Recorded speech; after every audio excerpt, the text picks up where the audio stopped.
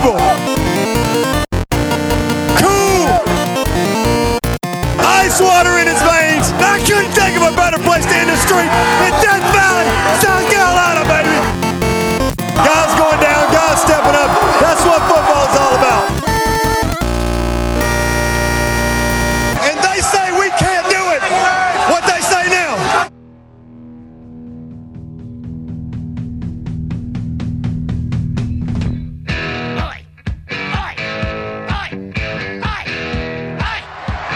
There goes Tavian Feaster, his second career touchdown and the longest run of his first season.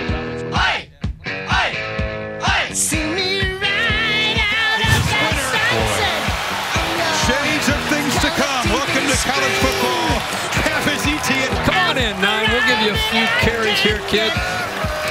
They warned us. And the burst from Tavian Feaster. He's gone. Touchdown Tigers. ETN 45. He breaks the tackle 40. ETN, he can go. He can't catch it. They have free Travis. Touchdown Clemson. Cause I'm TNT, I'm dynamite. Welcome back to the Clemson Podcast. We at the podcast send our deepest condolences to the Louisiana Tech team and fan base for losing your only cupcake game of the year to the South Carolina Gamecocks in heartbreaking fashion. Tiger Town Tavern is no longer the hottest triple T in town, as Clemson has brought out its running back depth chart of Tavian Feaster, Travis Etienne, and Taylor Hearn. Clemson is 4-0, and life is good. Welcome back, guys. This is your host, Nick. I'm joined this week by Cody and Ben, who returns from his triumphant road trip to the Louisville game. Ben, start us off. Give us a trip report. Well, I had a lot of fun. Louisville is a pretty cool place to go visit. Northern Kentucky is beautiful. I actually started it in Cincinnati, where I saw the Texans play the Cincinnati Bengals in what, at the time, I thought was the worst football game I had ever seen in my life. And then I watched Clemson play BC. And it's debatable between those two. But in all seriousness, yeah, I had a really great time. It's pretty interesting, that part of the country. I've never been there before. You know, Cincinnati, just north of, what's that, the Ohio River there, Tully? Yep. But essentially on the other side of the border in Ohio from Kentucky. And Louisville is just on the south side of the river. They're about an hour apart. But, you know, Louisville considers themselves the South. Cincinnati would be the Midwest. But a very Midwestern vibe, I would say, at least as far as the city is concerned, city of Louisville. But there's that southern flair, of course, there. You know, you got the accent, you got the twang in the accent and everything. But, yeah, I had a great time. Left Cincy on the Friday, did some bourbon tasting, went to the football game, did some tailgating. How's the tailgating? The tailgating was not like Clemson. Their stadium is not in the middle of campus, but, you know, nobody's just like Clemson, really. Not that I've been to. But the fan base was awesome. Like, people coming up to us, talking to us, welcoming us to their city. And then even after we beat them, they were all very gracious. Kentucky fans as well, of course. Saw a lot of those there. But next day, went to Churchill Downs, and still had people coming up to us, congratulating us on the win and telling us, hey, go beat Alabama. And it's like, well, let's get there first. Let's get there first, but that's the plan. But it's great how we're still not the enemy. It's still very apparent that we're still not the enemy. But yeah, kudos to Louisville fans in that city. It was a great time, except for me losing some money on the ponies. How was the stadium environment? The stadium felt more like an NFL professional type stadium. It's only 55,000 people. They are building out one of their end zones, which is going to add about 10,000 more. And I think there's only one upper deck on one side. If they added one to the other side, it'd be close to probably 75,000 people. But yeah, it was a nice stadium. Papa John's done a good job. They sell beer there, which I've gone on record previously on episodes in this argument about whether or not they should sell beer at college stadiums. I am now in huge favor of that. He's a converter. I have been converted. Louisville has converted me. And what was your logic or your reasoning behind not selling beer in the stadium, and why the change? Well, it was because I was on that side of being a student and tailgating at Clemson, and I know how hammered I was many times going into a football game. And the last thing I needed was another beer. But now, after seeing the very sparse Clemson student section in the second half of the BC game, maybe selling beer would keep them there. Sounds like too much regulation and control. I think we need to let people make decisions for themselves on the drinking. Yeah, and just in general, I, for the most part, just enjoyed being there and being able to sit there and have a beer at a football game. Yeah, too, exactly. Huh? Well, yeah, good to hear you brought us home a W. We appreciate that. Neither of us made it out to this BC game. We will get into it, but first, why don't we take a look across the college football landscape?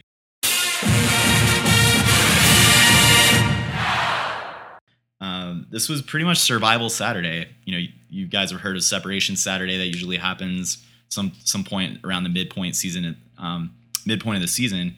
But this one really saw across the landscape of the top 10 at least. Really over half of the teams either take a loss or find themselves in a football game in the second half that they thought they would have put away, including Clemson, which we will get into here shortly in our BC recap part of the episode. But guys, what were some of the games that you all watched on this Saturday and paid the closest attention to?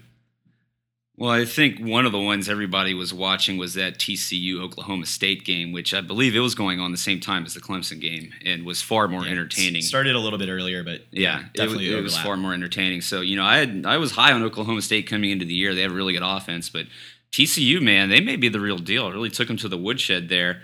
Oklahoma State did lose that turnover battle 4-1, which had a lot to do with it.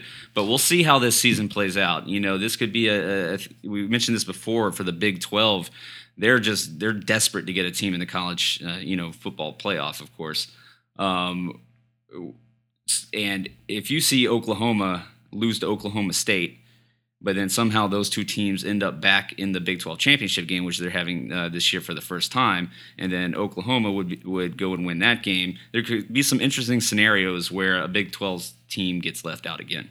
Yeah, I'm not discounting the opportunity to have some cannibalization go on there. I still think, though, that they do have some talented teams, and we look across the national landscape. We'll talk about Alabama, but really it's kind of this next tier, and for what we know, you could find multiple of those teams in that kind of the hunt for the playoff. I don't think they'll get skunked regardless of what happens. I could still see a one-loss Big 12 team getting in, and they may have two undefeated. They wouldn't be undefeated. They could have like a one-loss team in a rematch scenario in that championship game, and kind of have a revenge factor win. And then the committee will have a tough decision, but I still, based on the quality of play we're seeing, probably you will see a Big 12 team get in. Yeah, well, and there's multiple scenarios there. I said Oklahoma State, but what if Oklahoma beats TCU and then TCU ends up beating Oklahoma in the Big 12 championship game? So that's a possibility. But at the same time, you take a look at the other football conferences, specifically the ACC. Last year you can make an argument for Clemson, FSU. Really, throughout a good portion of this. Well, I guess Louisville, and then Florida State got beat pretty bad by Louisville there. But this year, looking at the ACC, there's only one team. It's Clemson or bust that's going to make it in. And Clemson, after that offensive performance against Boston College, a not very good Boston College team on Saturday, there's a chance that if Clemson loses and doesn't look very good, that the ACC may not get a team in, which obviously opens doors for other conferences.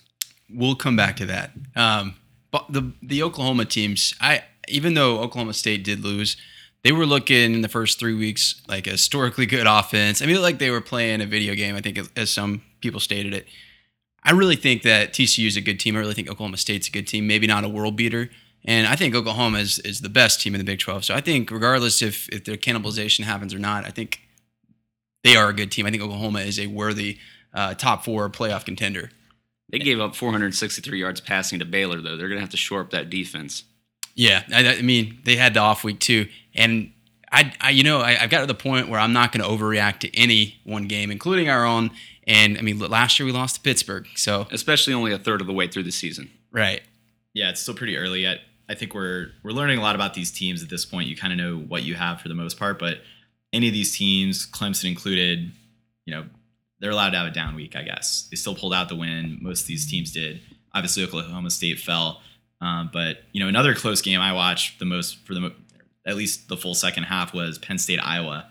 I thought Iowa was going to get another top-ranked, top-flight Big Ten team pelt on their wall. Last year it happened the same weekend. We did lose to Pittsburgh. Iowa took Michigan down at night. Looks like an awesome atmosphere. I'd probably add that to my list of stadiums to visit in a road game setting, especially at night. But Penn State pulled it out. Saquon Barkley, incredibly impressive performance. If you look at Penn State's stats, though, they really didn't produce that many yards. Yeah, they produced 21 points to get the win there. But anyway, I don't know how much we learned necessarily about Penn State's long-term prospects. But, against an Iowa team, I think Penn State's going to have an uphill battle going into Columbus later on in the year. Well, and you can say this about a lot of teams. Bottom line is they won the football game. Clemson eked out one against North Carolina State last year. My boss, who is a big Penn State fan, he came up to me, and the first thing he said to me on Monday, he's like, to win a national championship, you got to be lucky. And you sure do. And they got lucky. It's funny you said. It's funny you get a firsthand perspective from a fan or an actual Penn State fan, because I said, I don't know, a couple weeks ago, I watched them, and I'll watch them again against Iowa. Nothing against them. They're very, I'd say, complete. I just don't believe there's a reason they played Iowa tough. And Iowa does have a good defense, and they were at home. It's a tough home environment, but I think they're limited when it comes like the best of the best. Clemson, Alabama, Ohio State. I just don't think they have quite the completeness or the talent to match one of those teams.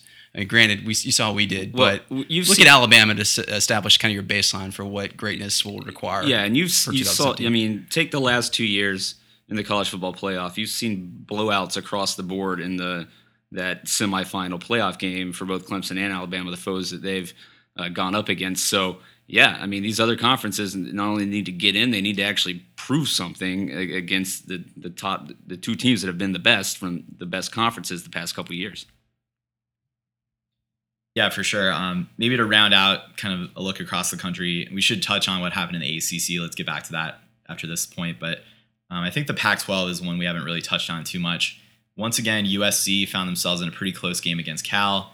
They kind of iced that one toward the end, but I don't think Sam Darnold is nearly the quarterback or the leader or the superstar that he was hyped to be coming into this year. Well, give him some time, and everybody is quick to look at the quarterback and the quarterback returning, but nobody looked to their offensive line and who they were losing coming into this year. So that's a big part of your quarterback play. So it's not just Sam Darnold. Give that some time. That team's still undefeated. I still think he's going to, he is a good quarterback. That offense line is going to need time to gel. They still have the opportunity to be really good this year. Yeah, the other team, Stanford had a really impressive win against UCLA, but they lost last week in convincing fashion to USC. And Stanford's a pretty solid team across the board, so USC definitely has that gear. Their running game looks really solid. But Washington, I feel like Washington's still a little bit under the radar nationally. Playoff team last year, very talented. They lost some guys to the league, and they haven't necessarily faced top flight opponents nationally yet. Out of conference is a pretty pathetic schedule, but they're a team I'm going to keep my eye on. We'll probably get our buddy Dan here on the show soon enough to talk about them. Cody, have you seen Washington at all? Did you catch that Colorado game? I did not. I saw UCLA and Stanford, and I'm not overly impressed with either team. Stanford might have a new quarterback, Costello, and with their defense, you're talking about a maybe upper tier Pac-12 team. I haven't seen SC yet. Maybe can we go to the SEC? I like how we finish on the SEC, by the way. Not like we don't start with them. Did you guys watch Georgia and Mississippi State? Back and forth, but it looked like a one-sided game, so it wasn't that exciting. Georgia, we were kind of rooting. I was rooting against Georgia for purposes of recruiting. I think, we're going to have a lot of head-to-heads in the coming months with Georgia, and I think they're rounding into, I've heard it called like a poor man's Alabama. Obviously you have Kirby Smart as your coach. Their defense looks good, yeah. and they have two good quarterbacks now, including five-star Jake Fromm, who looks like he might take the job from Jacob Eason. That's a legitimate team. I really think that is probably the one legitimate team in the SEC. Well, isn't Eason out for the year? No, he could be back probably in the next couple of weeks, and they're going to have a decision to make. But it's kind of like what we were hoping that we would have Clemson. Two good choices, or three in our case. Yeah, the SEC East could not be more of a train wreck around them. So I feel like if Georgia somehow doesn't win that division, yeah, let's not give them a pat on the back yet for being first in the SEC East after 4 games. If they're the real deal, they should easily glide through that Eastern Division, because the SEC East is one of the worst divisions in college football. And I think people were buying stock really high on Mississippi State because they plummeted. They clearly had some limitations. I haven't seen LSU play. They blew LSU out the week before. People were thinking they're going to compete in the SEC West. Georgia dismantled them. And again, it's not all about who you play. You can just see it on film. I mean, you could see it on film. I think Georgia looks very legit. They're so fast on defense. That front seven is really good.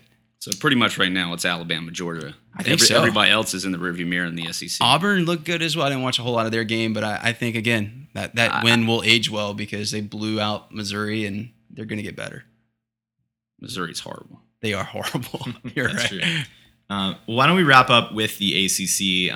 One I'm sure all Clemson fans were keeping an eye on was the NC State upset over Florida State. Florida State now drops to 0-2.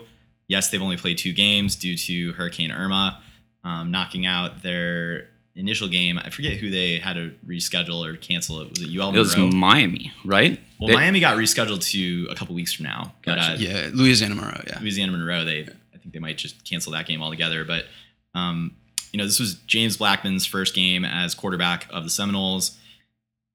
I re-listened to the Nolecast, kind of instant reaction on Saturday night, and they're saying, this was not a game that Florida State lost because James Blackman just had a meltdown.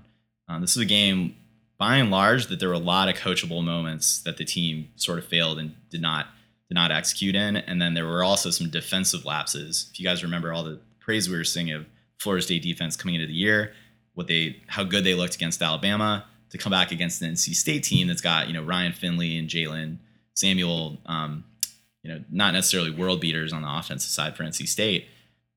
NC State kind of lives for these type of upset games. They bring you down into the dirt with dirty play, and that's kind of what we saw to some extent. But Florida State just has their number in terms of talent, and they couldn't get this done. Well, but I hesitate to really call it an upset. North Carolina State had played 2 more games than them at that point, and Florida State was off 2 weeks in a row. They were playing their second game of the year, and it looked like they were playing their second game of the year. Yeah, it could be even an overreaction by the Nolecast, and they do a great job. I think they're pretty level-headed.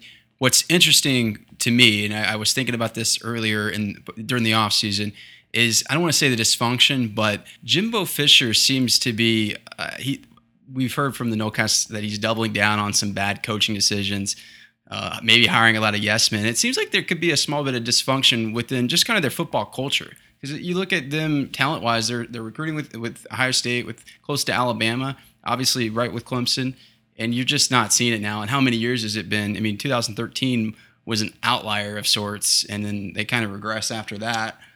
Well, you kind of make that Mac Brown comparison that we made before. Mac Brown had his championship with Vince Young, stud quarterback, and Jimbo did that with Jameis Winston. What else has he done, though? Now that other teams in the ACC are challenging, the ACC is getting better, they're losing some games. They're not winning the ACC Atlantic or the ACC. Yeah, it'll be interesting where they go from here in terms of continuing to develop Blackman, getting Cam Akers involved in the offense. They seem to go with, sort of other playmakers at times in this game. Didn't seem to have a real offensive identity. And again, they're still finding their footing with Blackman, but I think they'll rebound. They do have a pretty tough slate coming up. They go on the road to Wake this week. They get Miami after that. And then, it doesn't get much easier after that. Eventually they'll come into town and face Clemson, but already starting 0-2, not having that ULM game to play, could this be a team that struggles to get to kind of 6-7 wins? I don't think it's that bad. I think sometimes just sheer talent will win out, and they do have a lot of that. And again, they played 2 games. They had played 1 game going into that game versus NC State's 3. Sure. They just need to be out there on the field. But you talk about 6 or 7 wins. Maybe that's like worst case scenario. But look at the Louisville game last year where they didn't get up for the game, and a lot of that those players injuries. Yeah, well. And North Carolina State's a good team. They laid an egg against South Carolina, but they should be on paper. They're a good team. Yeah, NC State is solid. A lot of people are like, oh God, they lost the Gamecocks. How could they possibly be a decent team? They really won that game in every other aspect but the final scoreboard. They had everything go wrong. They still statistically put up a much better game than the Gamecocks and came away with the loss. But yeah, credit to NC State there. I think I learned as much about, or coming out of this game, I didn't necessarily drop my level of fear of this Florida State matchup we're going to have coming up, but that NC State game, is continuing to loom large. So speaking of, their loss to South Carolina, can we now call that pulling an NC State? Actually, it's more like South Carolina plays an ACC team first game of the year. They usually win. They beat North Carolina a couple years ago. Yeah, despite the same scenario where North Carolina outplayed them in every facet of the game. Yeah, some voodoo magic going on down there, man. I don't know how they do it. Weird Carolina stuff. They don't get many wins after that, though. Elsewhere in the ACC and in the state of North Carolina, you've got UNC. What are they? 1-3, 0-4, and then you have a 4-0 Wake and a 4-0 Duke. Really interesting how the tables have turned in that state to the north. But yeah, it'll be interesting to see. I mean, we get Wake relatively early after Virginia Tech coming up here. That looks like an improved offense, and this is going to be an interesting game. You know, we'll take a look at how they do against Florida State coming in. I expect the Noles to rebound. I think they'll probably come away with the win in this game, but you know, Wake will not go down without a fight. And then Syracuse actually took LSU. They were pretty close. They definitely covered the spread. I can say that against LSU in a hostile environment at night. Well, from what I hear, it wasn't so hostile. There were a lot of empty seats in that stadium. Louisville coming off again beat down by Mississippi State, and then it's Syracuse. It's hard to get excited about that game. I think it speaks more of the way LSU played than how good Syracuse is. Any other ACC takeaways, guys? Louisville bounced back, but that was against Kent State. Yeah, we know what Kent State's made of. Did they pass the ball in this game, Kent State? I believe they had some attempts, yes. Failed to look at that box score. I didn't, not to move away from the ACC, but I did watch the South Carolina game as much as I could. I was at home. I didn't, meet you guys at the bar. And I only have one takeaway, and I didn't get to go do like a lot of deep analysis or anything like that, but I was surprised at the lack of talent, the lack of speed that I saw on defense up front. And Jake Bentley was very underwhelming. And I don't, you guys know I'm not a big South Carolina hater. I call it like I see it. For Louisiana Tech looked like just as good, or if not better, the better team in almost every facet. How would you grade his flop skills? He's terrific at that. He's totally a coach's son. I'll give him that. He's going to be the guy that's going to flop. And if he's playing basketball, he's going to be taking charges. And so what we thought might be a boring week in games actually turned out to be pretty compelling. Thankfully, we snuck through. Before we get into our BC recap, wanted to just take a moment to promote the podcast. Really, guys, what you could do to help us out the most is go over to iTunes, leave us a review. It's a great way for us to get discovered by people looking for college football podcasts, particularly Clemson related. And we've gotten some recent reviews. Thank you to all of those people that have stepped up and done us the service of leaving a review. Yeah, and then we've been doing a lot of shout outs recently and gotten good feedback and response from those. And then I can't believe we've overlooked Benjamin Freeman on Facebook. He's one of the guys that engages with us the most on Facebook. Thanks to him. I don't know, is he one of your guys' friends? Yeah, he's my roommate from college. Gotcha. So that makes a lot of sense. I didn't know who he was. I just noticed he was on there. So shout out to Benjamin Freeman. Thank you, dude, for listening and then all the support. And then one other special shout out. You've caught our eyes, SoundCloud user 983666285. Don't think we haven't noticed you out there in the virtual world, anonymously liking as if trying to seduce, plucking on our heartstrings like the tease that you are. A secret admirer, a click away but a world apart. What are the ends of this game you play? Do you seek to mine the depths of our emotions until the curiosity you pique overcomes us with such blind lust that we can no longer navigate the labyrinth of existence as we lament the tragedy of this misconnection? Reveal yourself, user 983666285. Shed your cloak of obscurity, for until you do, the sorrow that this brings will grow stronger than the mighty tiger's roar and echo in our hearts for life eternal. Go Tigers.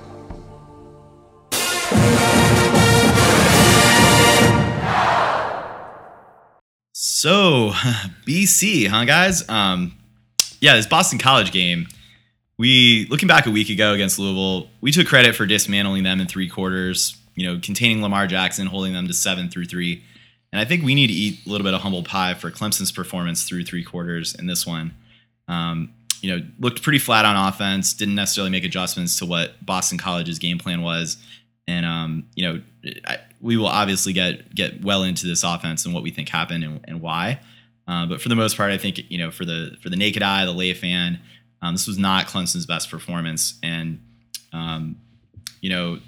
this kept a defense in there. Normally against an opponent of this level, we would have been able to spell some of our starters, and we definitely saw some of our guys get put in harm's way later than they should have been. Yes, great to get the win, good to survive in advance, and keep all of our goals in front of us. But this one felt a lot closer than it needed to.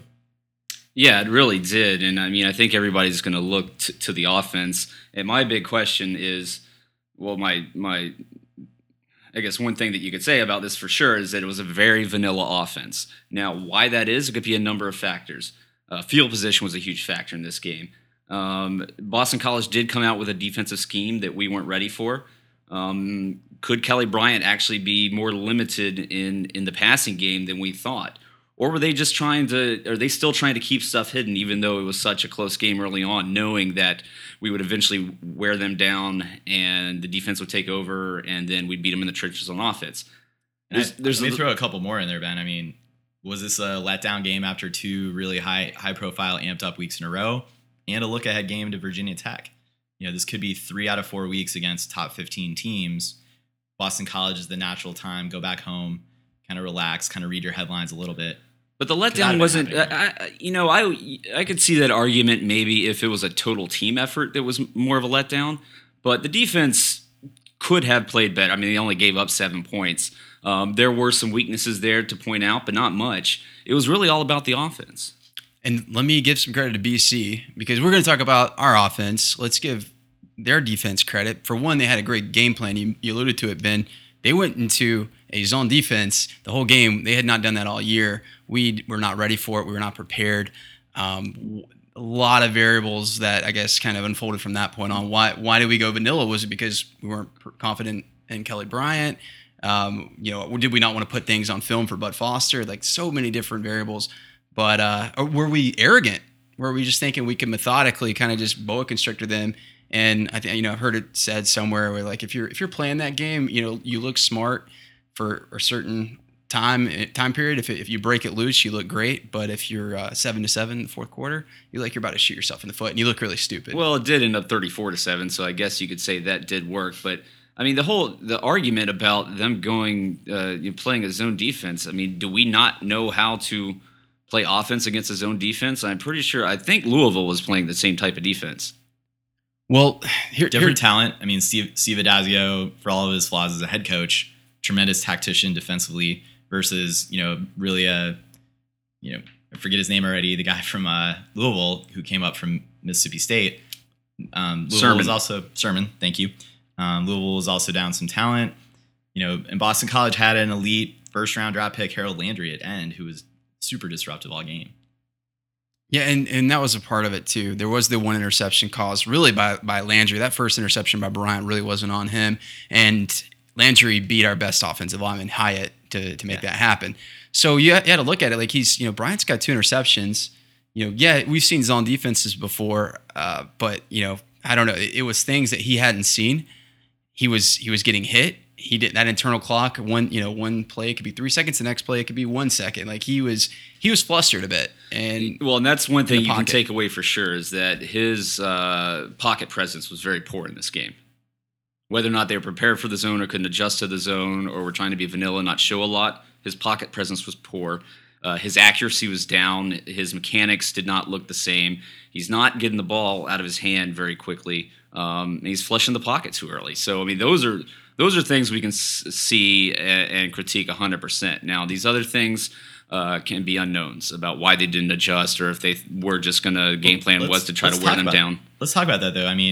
We all acknowledge Tony Elliott and Jeff Scott. They're smart guys. They know how to win. They know how to get production out of this offense in multiple ways. Look no further than the Auburn and the Louisville games. 2 kind of different scenarios, different game plans, and did enough on offense to get wins there. Do we think it's by coincidence that we were just vanilla in this game, if you want to call it that? I think, for one, there were some issues in the pocket, for one, and you don't want to put his fourth start. You don't want to put Kelly Bryant in a situation where he throws like 4 or 5 interceptions, then he loses all confidence. Going into a big game. A big game, yeah. I think that's a part of it. Yeah, and Quacking Tiger in his recap was like, Here, let me rattle off a laundry list of things they didn't try. We didn't spreading the ball sideline to sideline, jet sweeps, going downfield with it, going downfield over the middle. Yeah, we didn't see that, and I think part of it could be, to your point, not wanting to rattle confidence. Ray had 2 touches. I mean, you can at least, even if you're being vanilla, you can get your ball to your playmaker. Right? Ray, leading receiver on the team, he needs to get more touches than that. Right. Same with Deion Kane. There were not a whole lot of targets his way. Well, Kane could have laid out for that one ball. Yeah. I've seen a few times now of him not going up and battling for balls, high pointing them, and then he didn't lay out for that one. I don't even know if he would have had to lay out. And again, I didn't watch the all-22 cam to see how close that ball was. I'm just saying, Kane's effort could step it up a bit. I'm higher on DeAndre Overton right now. Yeah, I mean, that's another part why I didn't, using Overton or T. Higgins in a 50-50 type ball with, a lot of things you could have done, but I will say, and Jeff Scott said this, again, this is maybe a little bit of the arrogance, but he didn't, I don't think he intended it as such, but he said, we'll however you want us to kill you, you pick it, because that's, we respond to how the defense, whatever formation they're in, whatever they give you, and we'll find that inefficiency and attack it. In this case, it was running the ball, and you got to give our offense credit for running, our offensive line a little bit of credit, because there were some holes there.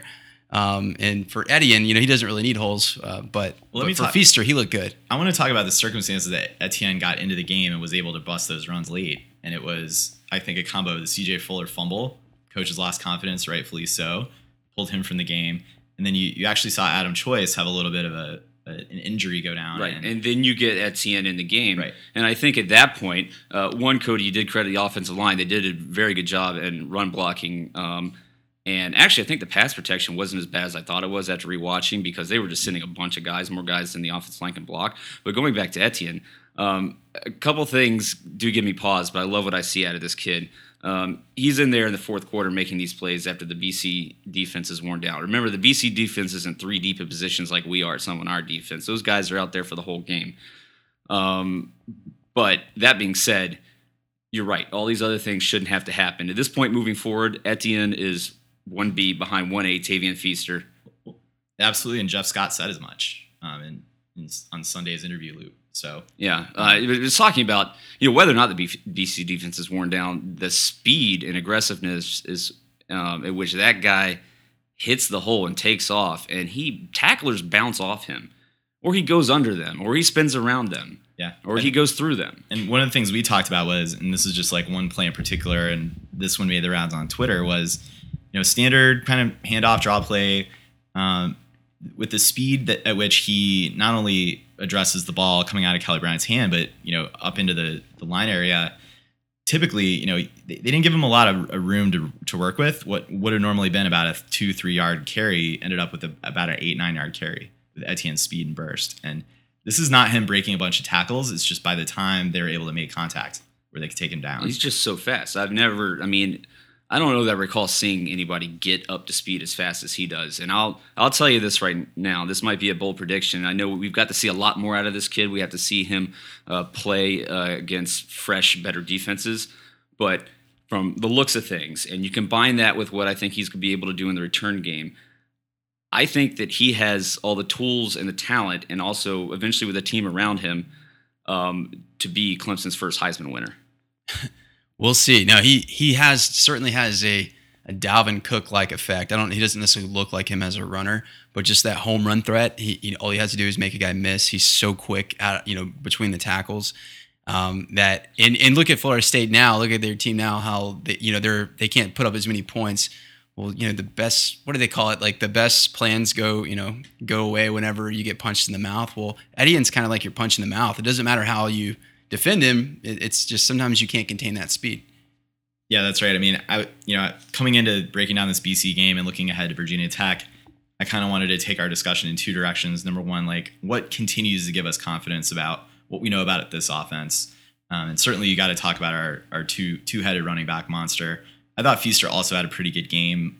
You didn't, looked at through the lens or looking at him next to Etienne, you're not going to necessarily think. Feaster by no means is a lumbering running back at this point. No, absolutely not. He's still got amazing speed and ability. Well, and he's in there at the beginning of games, right? He's getting more touches when the defense is still fresh.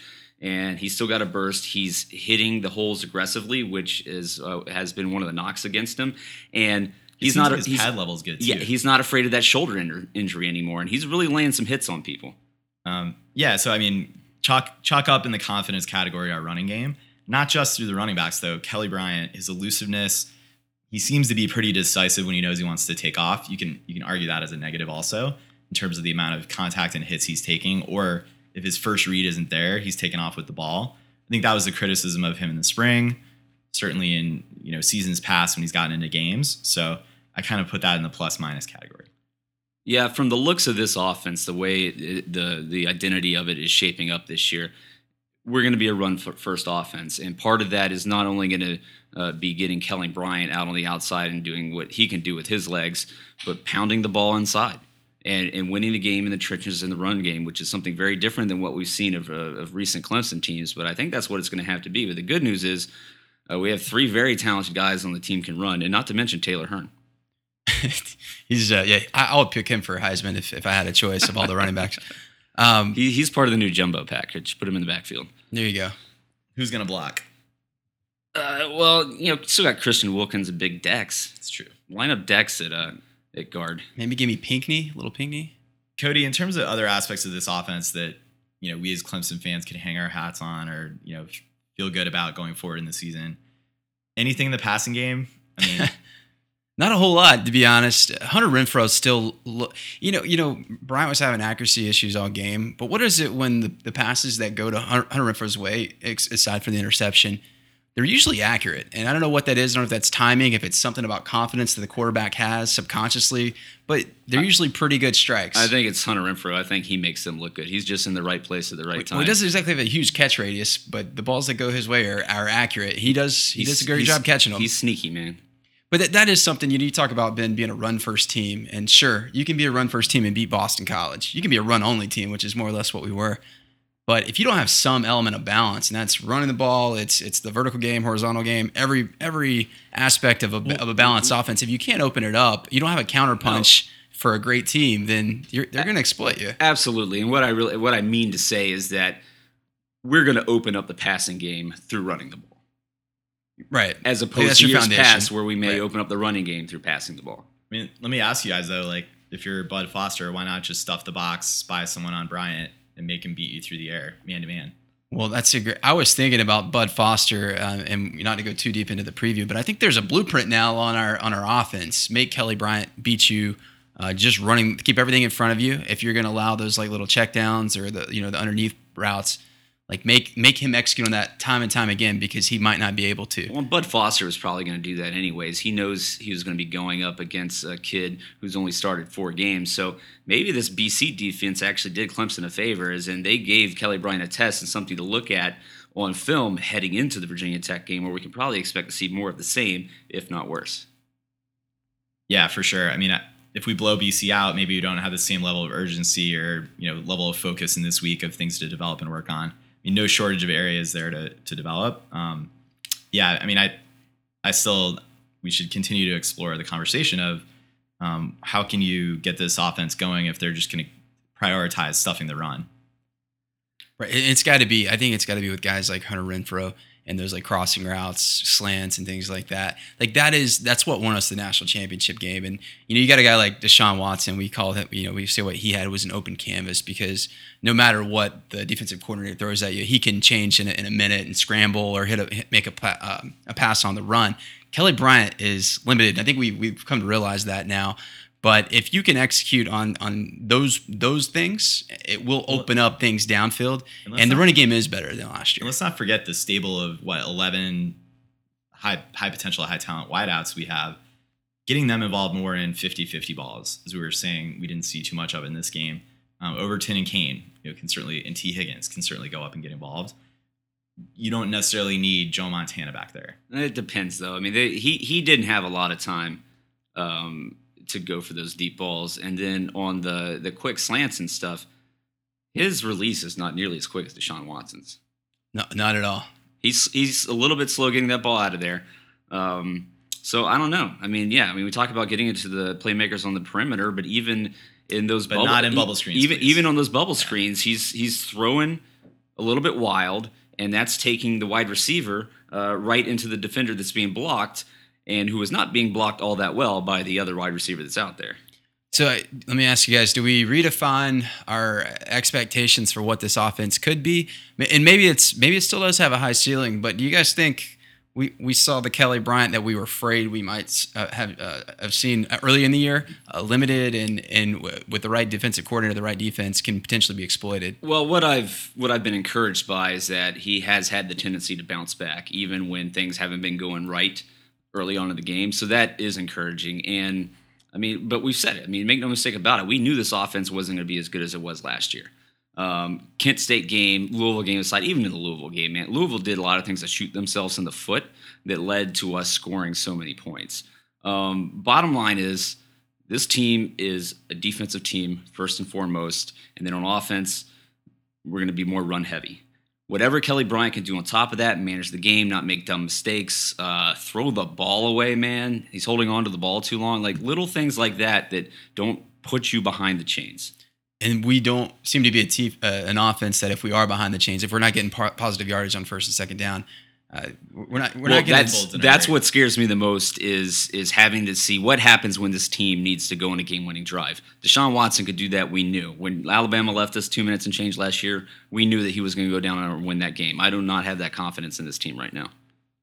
I think we haven't seen this team get put to that test or play with a deficit really at this point. So let's hope we don't see that this coming weekend, and we may well and learn a little bit more. My first thought was this is a one game sample, and we're coming off a Louisville game where Kelly Bryant looked pretty capable and got the job done. Again, different levels of defense and talent and defensive scheme from Adazio versus Sermon. But I think, Cody, one thing you talked about last week that stuck with me is let's not compare this Clemson team even to the rest of its regular season schedule. Depending on what we think the ceiling is for this team, let's talk about how can they compete against other playoff caliber teams. We can talk about if we think this offense can compete with an Alabama level defense. Regardless of what Alabama did to Vanderbilt on defense, they're obviously super stacked and talented. They probably are not as good as last year's Alabama team. We can, a lot of people have talked about, is this offense better than last year's offense? On the Clemson side, I think it's an unequivocal no. But there's certainly talent and the capability there to be a different type of offense that can get the job done. I think we're going to find out a lot more in this game, and certainly NC State, Florida State, of what level of offense we do have that can compete nationally. But I'm not willing to just take a look at this BC game and use that as the template to calibrate this team. And that's fair. And I really do think a lot of the conservative plays and overly conservative were by design. They were very intentional. So I'm okay with that. I think maybe to go back to Etienne, because maybe we need to give him credit. We're talking about him kind of in the context of the game and how good he is something. It's well, you did mention he was going to be a Heisman winner, Ben. So or potentially a Heisman winner, potentially based on skill set. And it's like with C.J. Spiller, that C.J. Spiller didn't have the team around him. That team wasn't going undefeated or losing one game and in the national playoff there was no playoff then, but the national championship picture. Etienne's going to have that, and from at first glance, the skills and ability are there. Yeah, and I think as a fan base, we're enamored with him, and we're thinking about the future. I'm thinking about this year. I think we might need him to be great this year. So yeah, you call him 1B, call him what you want. I understand the issues in pass protection, but you got to start. Totally, you're a Cleveland fan. He's like Kyrie Irving. Like he has really bad defense. That might be his pass protection, but his offense is way too damn good to not put him on the field more. I mean, because Feaster was good, but he's head and shoulders above the rest. And he could potentially be the reason we make it to the playoff. I think he needs to be that essential of an ingredient in our offense.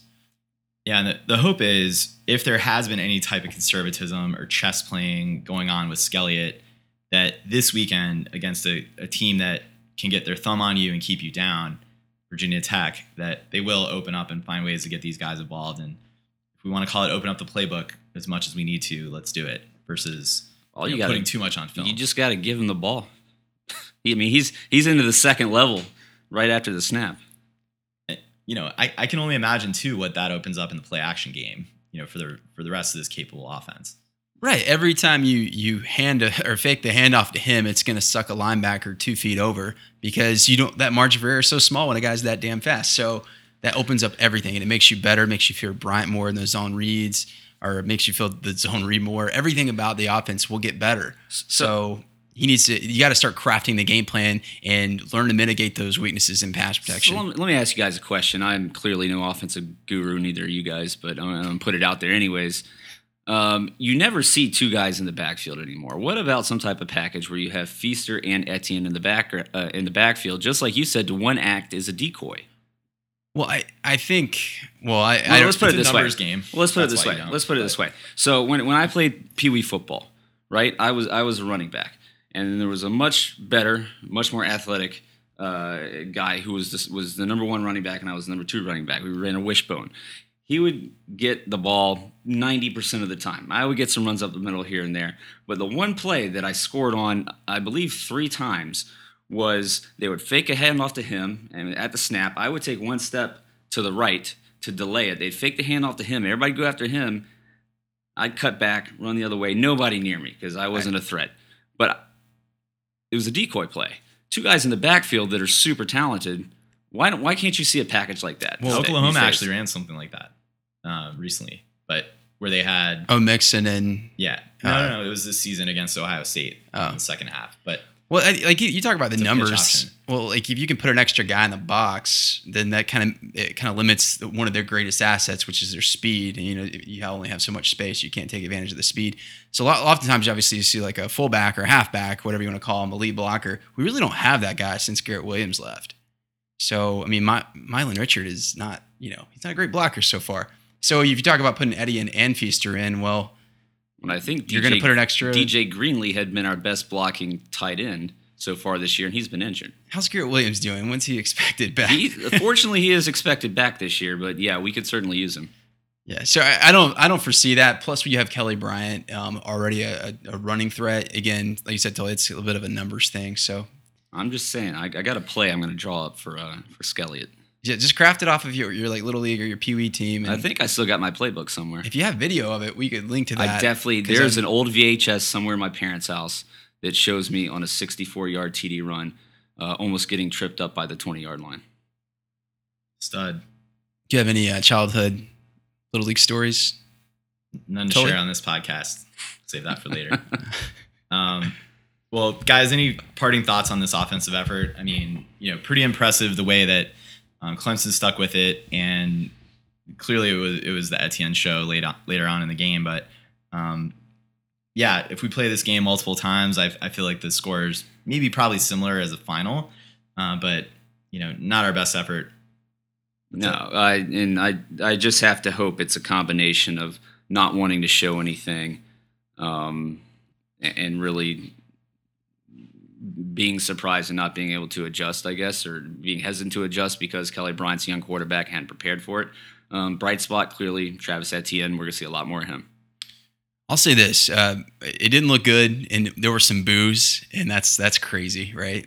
Last time we had boos, I think it was against Troy in 2011, when Taj Boyd was like making his home debut, I believe. Anyway, so I understand why fans would be upset. But I really, really think Tony Elliott is one of the most thoughtful and intelligent people probably in the game. And I don't think he has the same ego as a Chad Morris, where there's an element of stubbornness and I have my game plan. This is what we're going to do. I'm not going to, we're going to break this defense eventually. Yeah. Right. It seemed a little bit like stubbornness in that regard, but I think he is very intentful. He wasn't just thinking about Boston College in this game. I think he was thinking about his quarterback psyche. He was thinking about the next week, putting things on film, and probably 3 or 4 other variables that we don't even know of because he's smarter. He might not be smarter than us in every aspect of life, but he's a hell of a lot smarter than us in football. He's probably smarter than us in every aspect that's true. of life. He probably is. Yeah, you're right. Last area we didn't really touch on too much is the offensive line, and continue to still see breakdowns happening on the right end of that line. Not much we can say about that. I think it'll still continue to probably be an issue, and I think you can scheme around that somewhat by moving the pocket or trying to really run plays or line the tight end up on that side. But if Richard's not necessarily giving you all that much help either, could continue to be a liability. Well, and some teams, their best defensive end is going to switch between the left and the right. That's what we saw with Landry in this game. Some teams, their best guy's just going to line up where that best guy lines up, and that's happened to us a few times at right tackle this year. I think the most disappointing thing is that you've seen regression, especially from Sean Pollard, which is not you. You always hope to see momentum build and players improve from year to year. Call it a sophomore slump, call it whatever. You just hope they can get it corrected before this season's over. And then speaking of the right side of the line, Tyrone Crowder, man, go on a diet, run on a treadmill, do something. You're huge. It's happened before with Crowder where, mid-season weight issues, but it's only the fourth game of the year. And, yeah, he's having some issues. Yeah, too much Papa John's in Louisville. And it's his money year. Well, it's his fifth year. He's had three money years now, but he's legitimately an NFL player, but it's just, how much money is he going to make? And this is his last chance to prove it. So that's concerning. Any hope further down the depth chart in terms of recruits we've got, first-year guys? I'm surprised they haven't, because Hearn has looked really good, and obviously Hyatt is an All-American caliber tackle. I'm surprised they haven't put Simpson over at right guard, or even cross-train him at tackle as well. But at least as a guard, because I think he has a tremendous amount of upside, probably the most of any guard on the entire team. Yeah, breakout year last year, right? Yeah. Well, and again, there's some poor pocket presence there by Kelly Bryant that can make the offensive line look bad at times. So I think it's just something to continue to pay attention to moving forward, and hopefully we improve on it. Let's flip over to the defensive side of the ball. So, guys, not much more to say about this defense, accolade-wise. Another 7-point performance. I guess we allowed 6 to Auburn, and I'm calling it 7 against Louisville. Regardless of what the scoreboard finally said. But this was a game, I think, where we saw a lot more of the depth chart displayed, in some respects due to injury that happened in the game, in other respects due to substitutions that Venables was bringing in. How do you think we call this one defensively, Cody? I didn't dive deep into the defense, but I think it's just another, killed them at the line of scrimmage, and the secondary is showing that it's very talented and it's very deep. So I was really happy. I hate to see that guys got banged up. Well, we're starting to test that depth with Mullen out with the concussion protocol. You got Edmond who's got an ankle injury, and Mark Fields battling a groin injury right now. You're looking at throwing A.J. Terrell in there to start against Virginia Tech next week. It's good that you're probably your most talented DB on the whole roster is your 5-star freshman. It's good to have one of those there. It's part of being good is also being deep in a way, because these things happen. But I think we're getting to the point where we can have legitimate concern a little bit about these injuries starting to build up. You've already seen it, have its effect at defensive end with Logan Rudolph going down and having to shuffle things around. You're going to see Christian Wilkins move out some more, I imagine. You saw in this game Austin Bryant flip over to Farrell's side and bring Chris Register in Austin Bryant's position to give Farrell a break there. So, yeah, you're starting to see that. Until Xavier Kelly and Justin Foster come on, who they got some reps in this game, but they're still not there yet. Until they're able to come on, and then also with until we get some guys healthy at cornerback, we cannot afford to have injuries in this Virginia Tech game coming up at these two position groups. Yeah, I think Josh Jackson is going to give you a lot more than Brown did on the BC side. He's averaging 9 yards an attempt. In terms of advanced stats, their passing success rate and passing overall isn't necessarily, they're not world beaters in that regard, but Virginia Tech can throw it around a little bit. And I think as we learned in the ACC championship game last year, Justin Fuente is a great offensive coach. And we're going to need to bring more pressure. Yeah, we didn't do a lot in this game. We only got 1 sack. Again, the defense did what they had to do. They only gave up 7 points, right? The BC is not a great offense by any stretch of the imagination. But you did see a lot of substitutions, like you mentioned. You saw a lot of guys in there. The Jalen Williams, the J.D. Davis, Amir Trapp got in there for a few plays. This game was close into the fourth quarter. We're getting to the point where I think it's going to be time to keep your best players on the field for the majority of the game. And that's scratching into the too deep, no deeper than that. Yeah, I think Kraken Tiger said it best. You say all week long you respect a team like Boston College, but when you're filtering in guys the way we were so early, it's really a sign to them that it's a sign of disrespect. And I don't recall, but I'm guessing in the fourth quarter, when the game was on the line, I'm guessing we weren't flipping guys in and out as much. Again, I need to look at the film, but yeah, I guess we had to. The defensive line, there is a clear drop off when you're talking about Kelly and Justin Foster, and maybe a bright spot, but also you can look at this as a negative as well. Austin Bryant looks really good. He's a draft pick, and that's probably 3 of our 4 guys that'll be headed off to the NFL after this season. Yeah, he's really come on.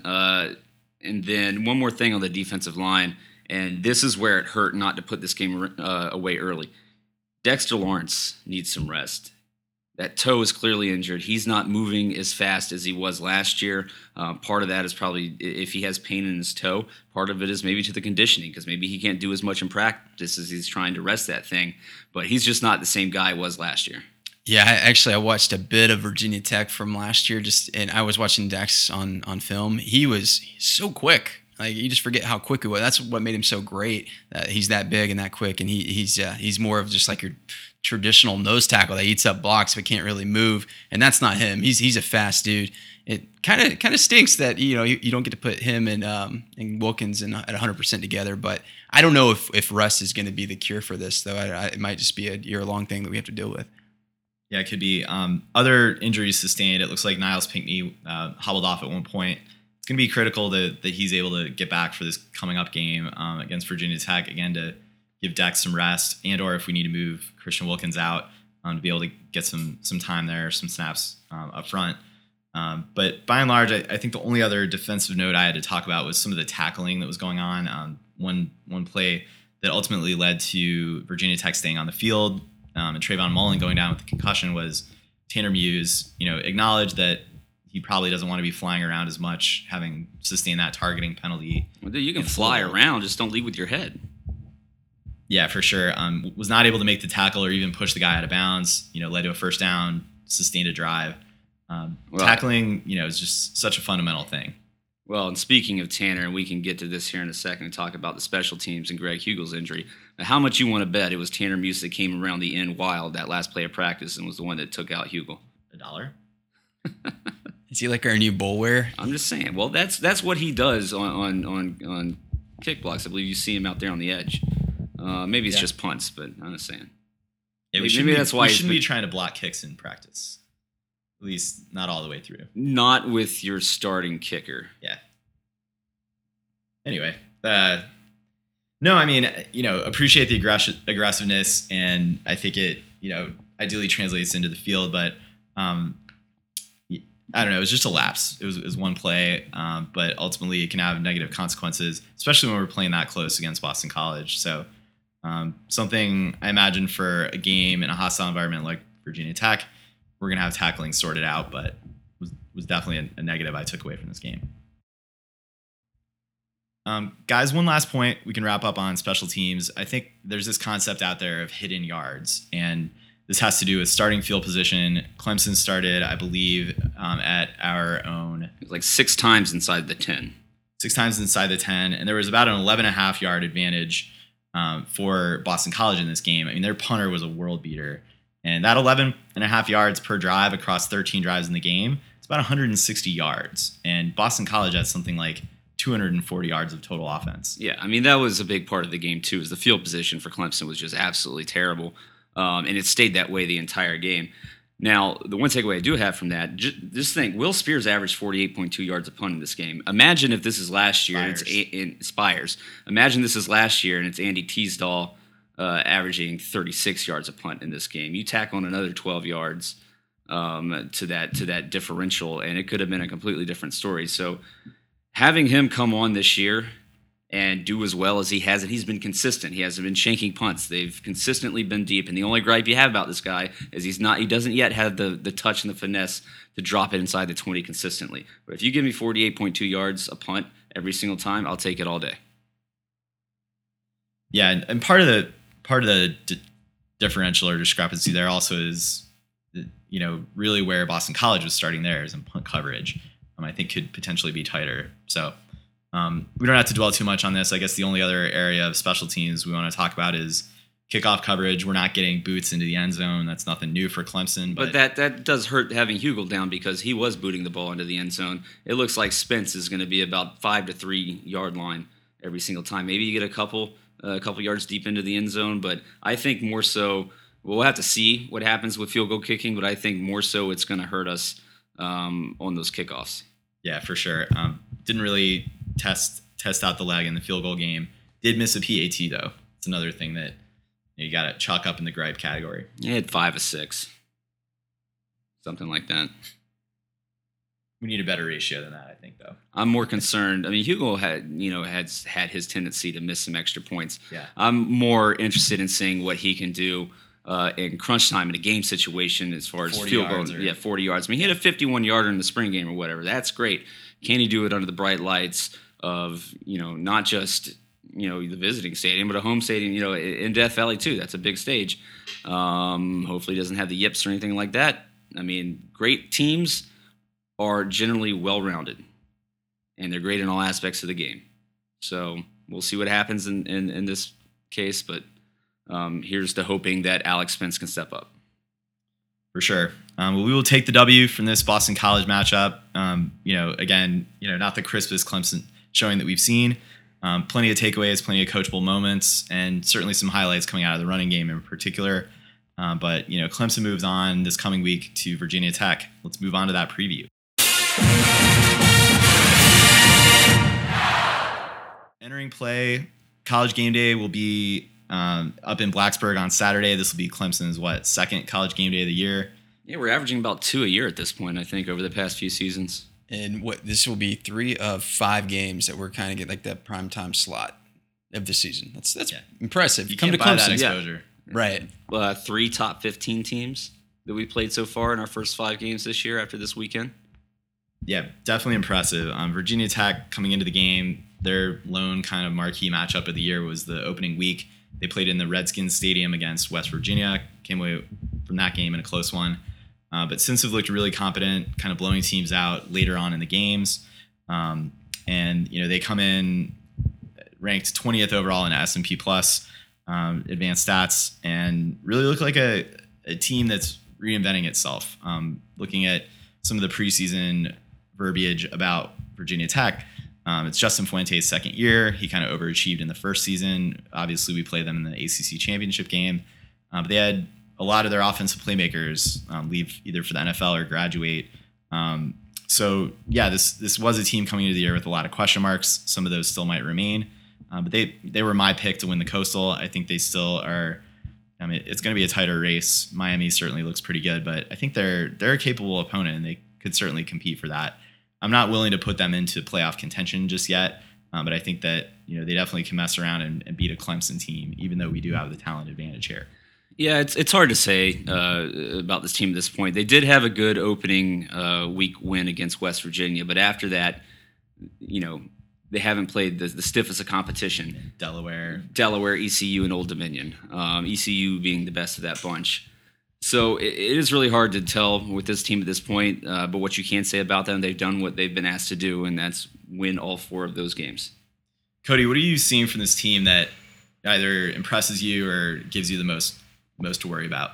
Yeah, well, given how our offense performed last week, it's definitely their defense, and obviously everyone knows all about Bud Foster and how great of a DC he is. But their front 4, I think they're young, but they're very talented. One of the guys is Tim Settle, who we recruited. He's like this big 330-pound, just behemoth of a man. They definitely. I mean, it's not like we haven't seen that against Auburn, but they're very disruptive. Bud Foster's going to send a lot of things. He's going to have all kinds of different looks for Kelly Bryant. It almost reminds me a little bit of when we played Ohio State and JT Barrett, making him be multidimensional. And I think that's what Bud Foster is going to try to do to KB in this game. They've got talent for sure on that defensive line. They're replacing about half of their 2 deep, including losing 3 starters from last year. So they're relying a lot on sophomores and juniors. What you notice in the West Virginia game is that the defensive line ended up being pretty tired after the first half, and Bud Foster wasn't as aggressive in doing a lot of those having a lot of activity up front to mess with the quarterback's eyes as much in the second half of that game.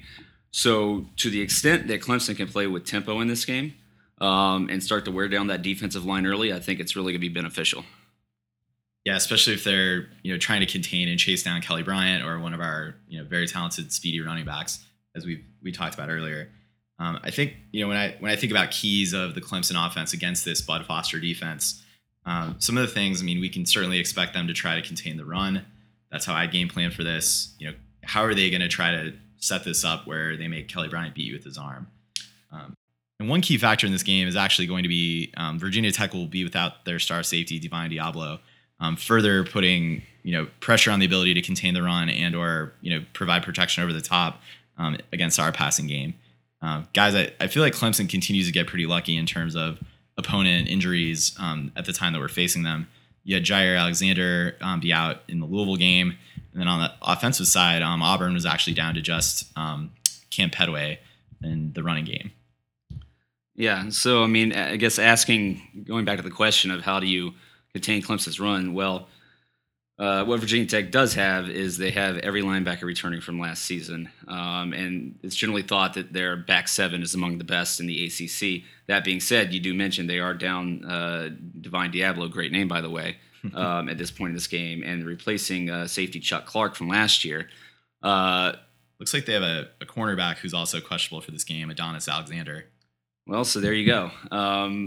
So we'll see how they're able to contain this Clemson running game, and we've seen the Clemson offensive line have success this year in opening up holes. And again, if they can wear this defensive line down, I think you'll start to see some movement on that side of the ball. But it's hard to be confident after what we saw in the BC game unless they were holding anything back, because Virginia Tech is no slouch of a defense, and Bud Foster is going to do more complex things, give you more complex looks than BC was this past Saturday. Yeah, he'll absolutely make sure that Kelly Bryant beats us with his arm. Like, we're not going to just run the ball ground and pound our way to victory. It's going to be because we go downfield. And if that's the one thing where he'll leave open that spot on the field, whether it's going man on the outside or whatever the case, I imagine he's going to stuff the box, make sure we can't do a whole lot running the ball, and making sure Kelly Bryant, if he wants to beat us, is going to be downfield. Well, and I think for that reason, I think you're going to see them keep it pretty simple in the passing game for Kelly Bryant, because he is going to be getting a lot of different looks that he's not going to be able to read. He just doesn't have the capability to read at this point. And then you'll see the occasional deep shot. But I want to see a heavy dose of getting the ball to Raven McLeod on the outside, getting Amari Rogers in there, and get DeAndre Overton on the field. Or if Kane's not going to go up for those balls, put DeAndre Overton out there to battle. This guy's 6'5". And then finally, if it's 3rd and 5, you're going to throw it to Hunter Renfrow. He's going to go catch it. Pretty reliable. You talked about the deep ball and kind of the deep shot that we could be taking. Virginia Tech actually ranks 115th in the country at explosiveness through the passing game on defense. So they're susceptible to that. I think probably speaks to their aggression and wanting to contain things up front. So yeah, that may well be there for us. And that's having played teams with nearly the offensive talent as Clemson has in the receiver spot. Well, again, so play with tempo, establish the running game early, and just keep pressing them to wear down those defensive linemen, and give Kelly Bryant some high confidence, easy throws to build his confidence, guys on the outside, keep the chains moving, and then you can start to open up some things downfield. Yeah, and I hear there's a good freshman, number 9 for Clemson. They should put him in a little bit. Etienne. Yeah, something like that. Yeah, it's from Louisiana. That's right. Just thinking about this matchup, again, this could be another ugly game potentially. And I feel like another imperative for this offense is sustaining drives, continuing to get the defense keep the defense on the sideline as much as possible. Yeah, but we're going to be more comfortable winning an ugly game on the road against a top 15 opponent than we are at home against Boston College. No argument there. I just think you guys mentioned it earlier, when first down, second down don't work, this team cannot turtle on the road in a tough environment. They've got to continue to find ways to grind, keep the third downs manageable. Not really a rocket science type of experiment here. No, but that out. It's positive plays though, because again, we can't have one bad screen pass because that puts us at first or second down at 15, and we're probably not going to execute. I mean, we just don't have that, at least to date, we don't have quite that big play explosive. Or, if we're behind the chains, it's tough for us. You did mention, Ben, talking about Deion Kane. It's not just, him not going up and high pointing the ball or whatever the case, or maybe a lack of aggression that you see. He's 6'1", maybe 6'2" on a good day. You do have two guys that are 6'5", that are athletic freaks, just inherently in their skill set and their body size are going to be more apt to get some of those balls. I agree. You got to use that. I don't care if you have to put Deion, Kane at the 2 or the 5, whatever, mix it up, but get Overton and T. Higgins some more reps. Imperative. Absolutely. Higgins still looks a little raw to me, but definitely Overton. Yeah. You definitely see maybe Higgins needs to put like 20 more pounds of muscle on. Yeah. And another thing we saw in this BC game, we mentioned the discrepancy of starting field position and what the hidden yards meant. Virginia Tech, they're historically known as a special teams first type of team. I think that has continued on in Fuente's tenure, and their defense ranks something like second in the country in opponent field position. So that's another factor. You make the field long for Kelly Bryant, more opportunities to mess up or more opportunities for drives to stall. It's going to be something that we do need to try to keep that under control. Well, and speaking to our defense and how they play in this game against Virginia Tech's offense, I think that's going to be a big key of it. Is Boston College had a lot of plays in plus territory on Clemson's side of the 50. To the extent that our defense can limit that in this game, we get more 3 and outs than we did. Virginia Tech has gotten off to slow starts this year. They were up only 7-0 over Delaware after the first quarter, down 17-6 to ECU after the first, and only up 3-0 over Old Dominion after the first. If this defense can get some big stops early and the offense can put together a couple of successful drives, get a lead early, quiet the crowd, you got to jump on top of it, man. I think that's one of the keys to victory. Absolutely. Maybe we should flip it over, talk about Virginia Tech's offense. Josh Jackson, first-year starter. He comes in replacing Gerard Evans, who had a very successful campaign last year. He opted to go into the NFL draft. Last I heard, he was auditioning for replacement of Andy Dalton in Cincinnati, but he probably went out a year early. And Fuente and the crew were back to kind of square one. Well, I think a lot of people are auditioning for Andy Dalton's job at this point. But yeah, still, redshirt freshman quarterback. He could be the real deal. We don't know yet. He's a 65% passer right now, 11 TDs, 1 interception. But what defense has he played? He's going to get a test in this game, that's for sure. And I think we're going to start to see what he's made of. Yeah, it's really tough to try to predict what this guy is because he really hasn't faced anything like Clemson's defense.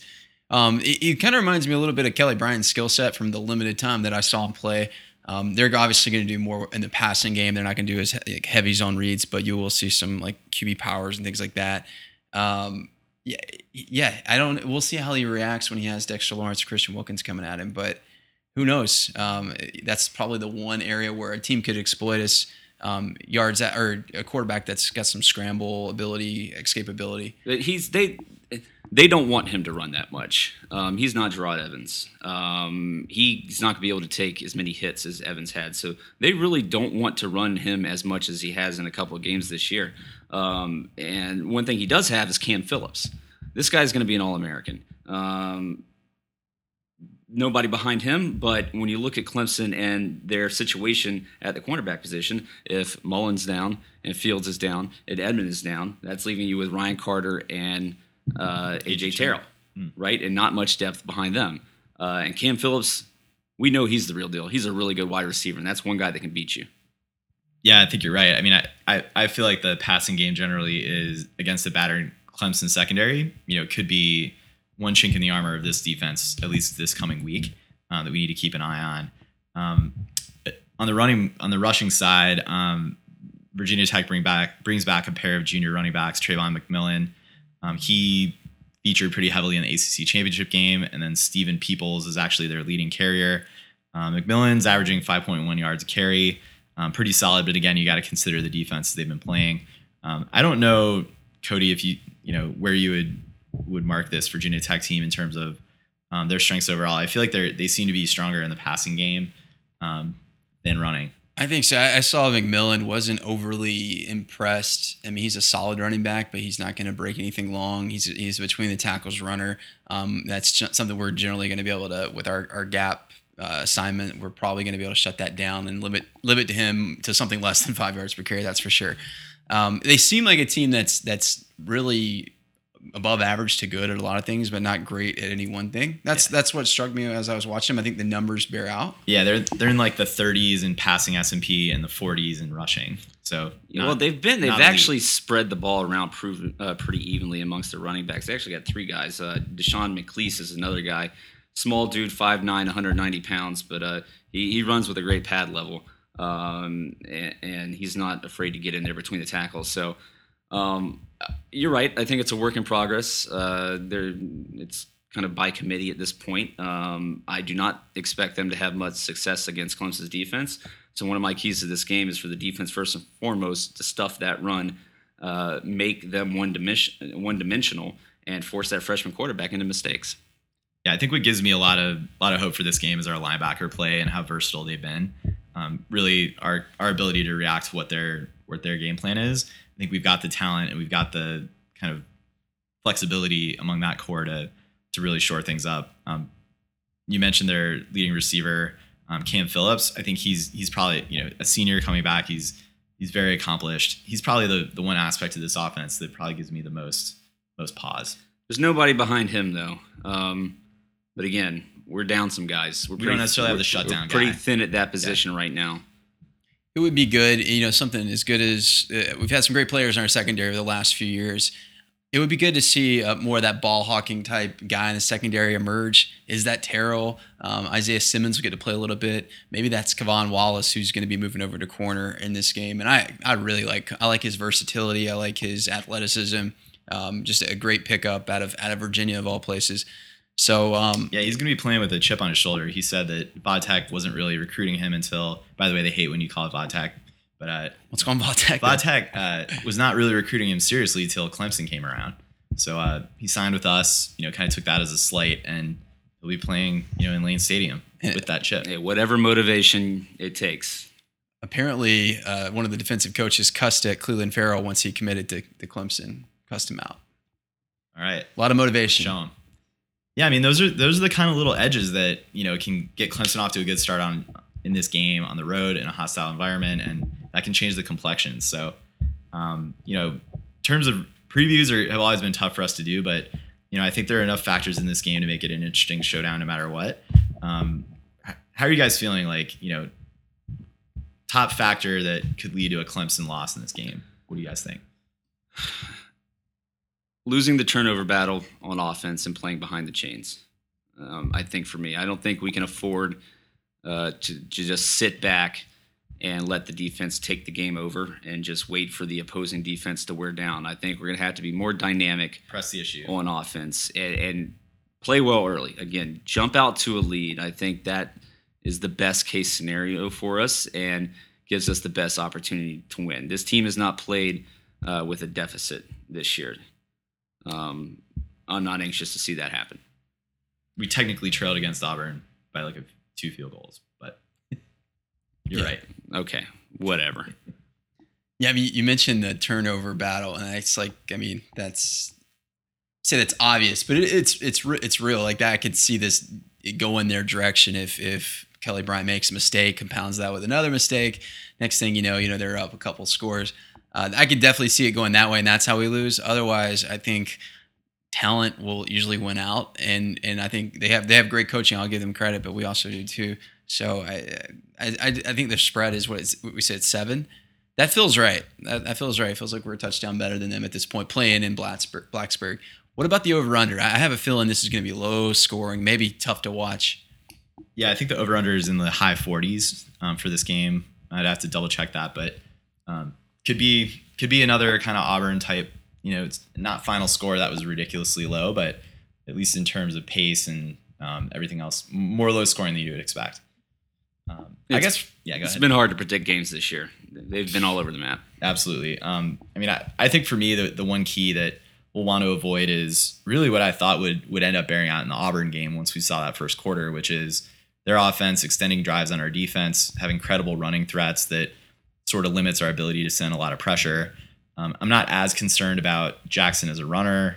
They don't really have a running back of the caliber of Petway that Auburn had, but If their offense is able to get success and extend drives on our defense, we are going to be down some depth. And are we going to be able to sustain kind of a long grind out rock fight of a game?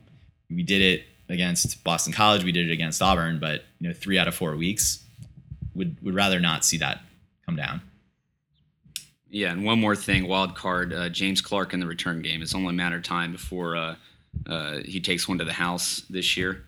Let's hope he doesn't come against us on the road in Blacksburg night game. That can be a huge momentum swing. Game predictions. You mentioned a touchdown. Is Ray going to get a return touchdown? And does Etienne, how many touchdowns does he score?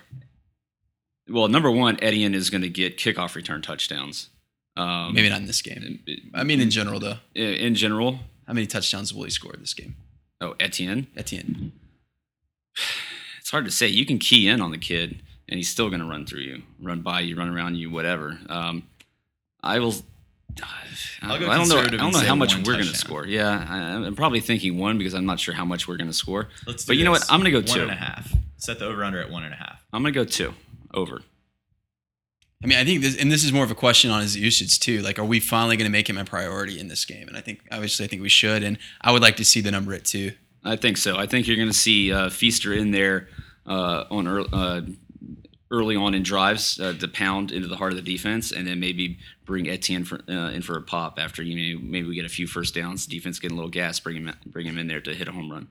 Ben, who gets your defensive game ball at the end of this game? Yes. That's a good question. I think it's going to have to be A.J. Terrell. I think he's going to lock down Cam Phillips. I'm going to go with Clelin Ferrell, going back to his home state. He's had a really good year all year. I think he's had some issues getting to the quarterback. Nothing that's really his fault, but just closing the deal and getting the sack. He's getting the penetration. He looks great. He looks like a first rounder. I mean, he's dealt with some shifty customers. Lamar Jackson. He has. Even Brown was pretty elusive for Boston College. Stidham's got some good foot speed as well for a white quarterback. Jackson might be slightly slower than those guys, maybe a hair slower. Right. So Ferrell going back to Virginia Tech, or going back to his home state of Virginia, I think he actually registered a couple sacks. I'm going Austin Bryant. He's been my guy this year. Certainly he had 7 tackles for loss against Auburn. Sounds about right. 4 sacks, something like that. He needs to shut it down because NFL's calling, so he needs to ease up a little bit.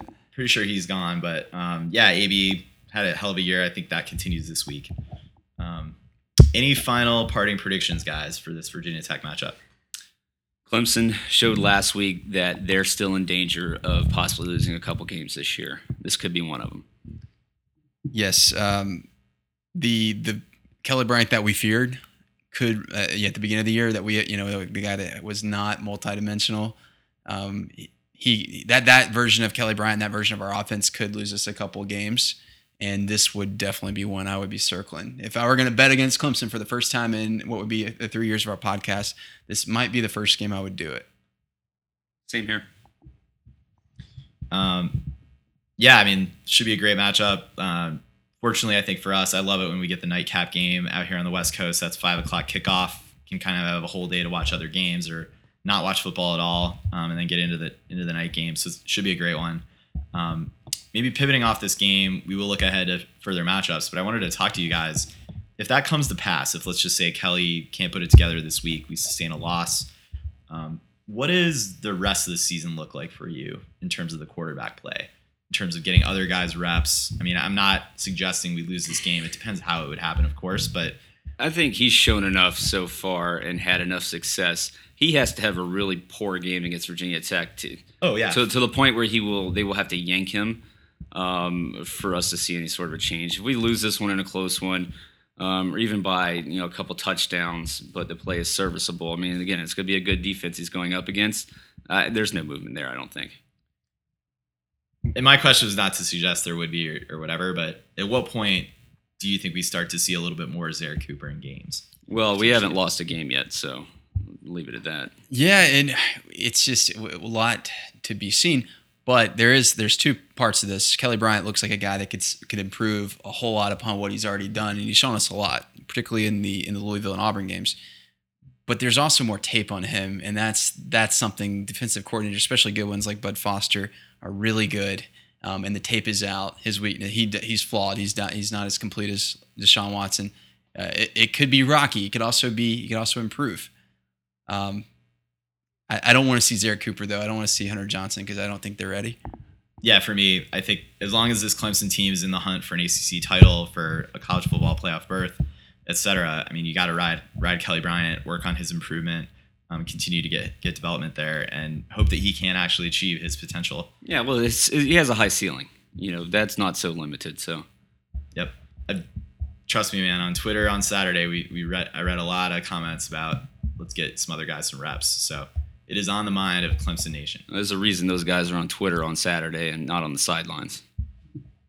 Twitter on game day is a fun place, I will say. It doesn't mean they know what they're talking about. They're not in the booth.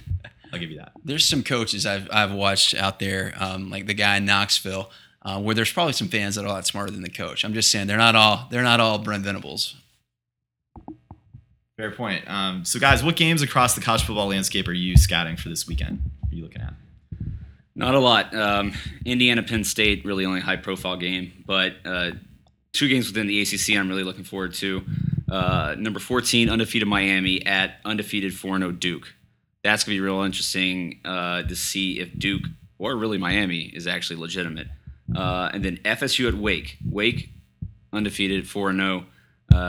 FSU is reeling right now, still trying to break in that quarterback. Again, they played 2 less games than Wake Forest, so they're still growing as a team. They're on the road against Wake, not the most hostile of environments in Wake Forest, but it's more so for me a test to see how good Wake really is, given that we have them up on the schedule coming up next after Virginia Tech. Florida State, I kind of get it at this point. They're not going to be a great team this year, period. For me, USC Wazoo, it's Friday night. It's out in Pullman. Should be a really good game. I'm looking at that one. Speaking of Knoxville, I'm going Georgia at Tennessee. I really think Georgia, and maybe I'm buying their stock high, but I really think they're like us maybe 2 years ago. I think they're at that brink of maybe being elite, a bigger hurdle in conference in Alabama. But I think we'll find out soon. And playing on the road, freshman quarterback, we'll see. Mississippi State coming off that loss to Georgia will go to Auburn. That'll be another interesting game. We can see how well Auburn continues to develop after dropping the one to Clemson the second week of the year. But other than that, not a ton on the schedule that is looking too great. But those tend to be the weeks that you see a lot of crazy stuff happen. So I think they had once Tennessee lost to Florida, it was really a no-brainer to give Clemson, Virginia Tech the game day pass and the primetime treatment. So I think they picked the right one. Clemson now. I mean, we command great ratings, and they want us for the primetime spots. It's crazy how a brand can grow over the course of a few years, but we're right there. It's not only that we're good and then we get that spot. It's that we're actually getting that spot. We draw viewers. It's more so it's crazy to see what Dabo's done to grow the brand. Yeah. Well, either way, we were there. We're living it, and it should be really fun. I hope we get the sloppy body guy on a road trip up to Blacksburg. That would be great. It'd be awesome, right? He's a full-scale grown-up now. I think he probably has kids. What do you think? Frank Beamer is the college game day guest? Yeah, it's probably a safe bet. Guest picker? It's got to be him, right? Yeah. They went Patino in Louisville, who is under some scrutiny now due to some NCAA allegations. Yeah, you're not going to see him up again. You won't see him, but they pull in legendary coaches here and there. So I can't think of any more high-profile Virginia Tech. Maybe Michael Vick. Who knows what his image is at the moment? But yeah, I'm gonna bank on Frank Beamer. Safe. Can you think of anyone else Virginia Tech alum aside from Beamer or Michael Vick? Marcus Vick. I'm sure they'll go with Marcus. I can't think of any non-athletes off the top of my head. I'm sure they have some very prominent, successful people that I'm sure they do. Would be justified, but yeah. Probably Beamer. It's a safe bet. Anything else, fellas? Should we wrap this one? Yeah, I mean, Ben, any more poems? Or I see a look in Ben's eye. He's got something to say. No, you guys gave me you're really good at this when I'm not here about making fun of the things that I do. And you had a lot of disparaging things to say about how I score the podcast prediction challenge. And Cody, I just want to let you know that you're winning right now. And that's saying a lot because the point system is actually calibrated so as to put you at a disadvantage. Well, first of all, Ben, I say these things to your face all the time, and I've told you time and time again that it's a very flawed system. Second, you don't know how Vegas spreads work. I don't know if you should be in control of our point system for the podcast challenge, but I'm glad to hear that I'm winning. That's exactly why I should be, because this shouldn't be like Vegas. Even blind squirrels find a nut. Got a lot of nuts. With that, we will leave you. Thanks again for tuning in. Don't forget to shout us out in a review on iTunes. Tell a friend about the podcast. Keep those comments coming. And once and for all, go Tigers.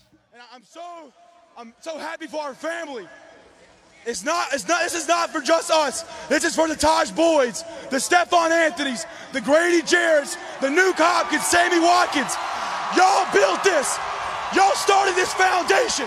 And all we did is build upon it. And we finished it. It's been 35 long years. Clemson, y'all been waiting 35 years. It's finally coming home, baby. It's coming home.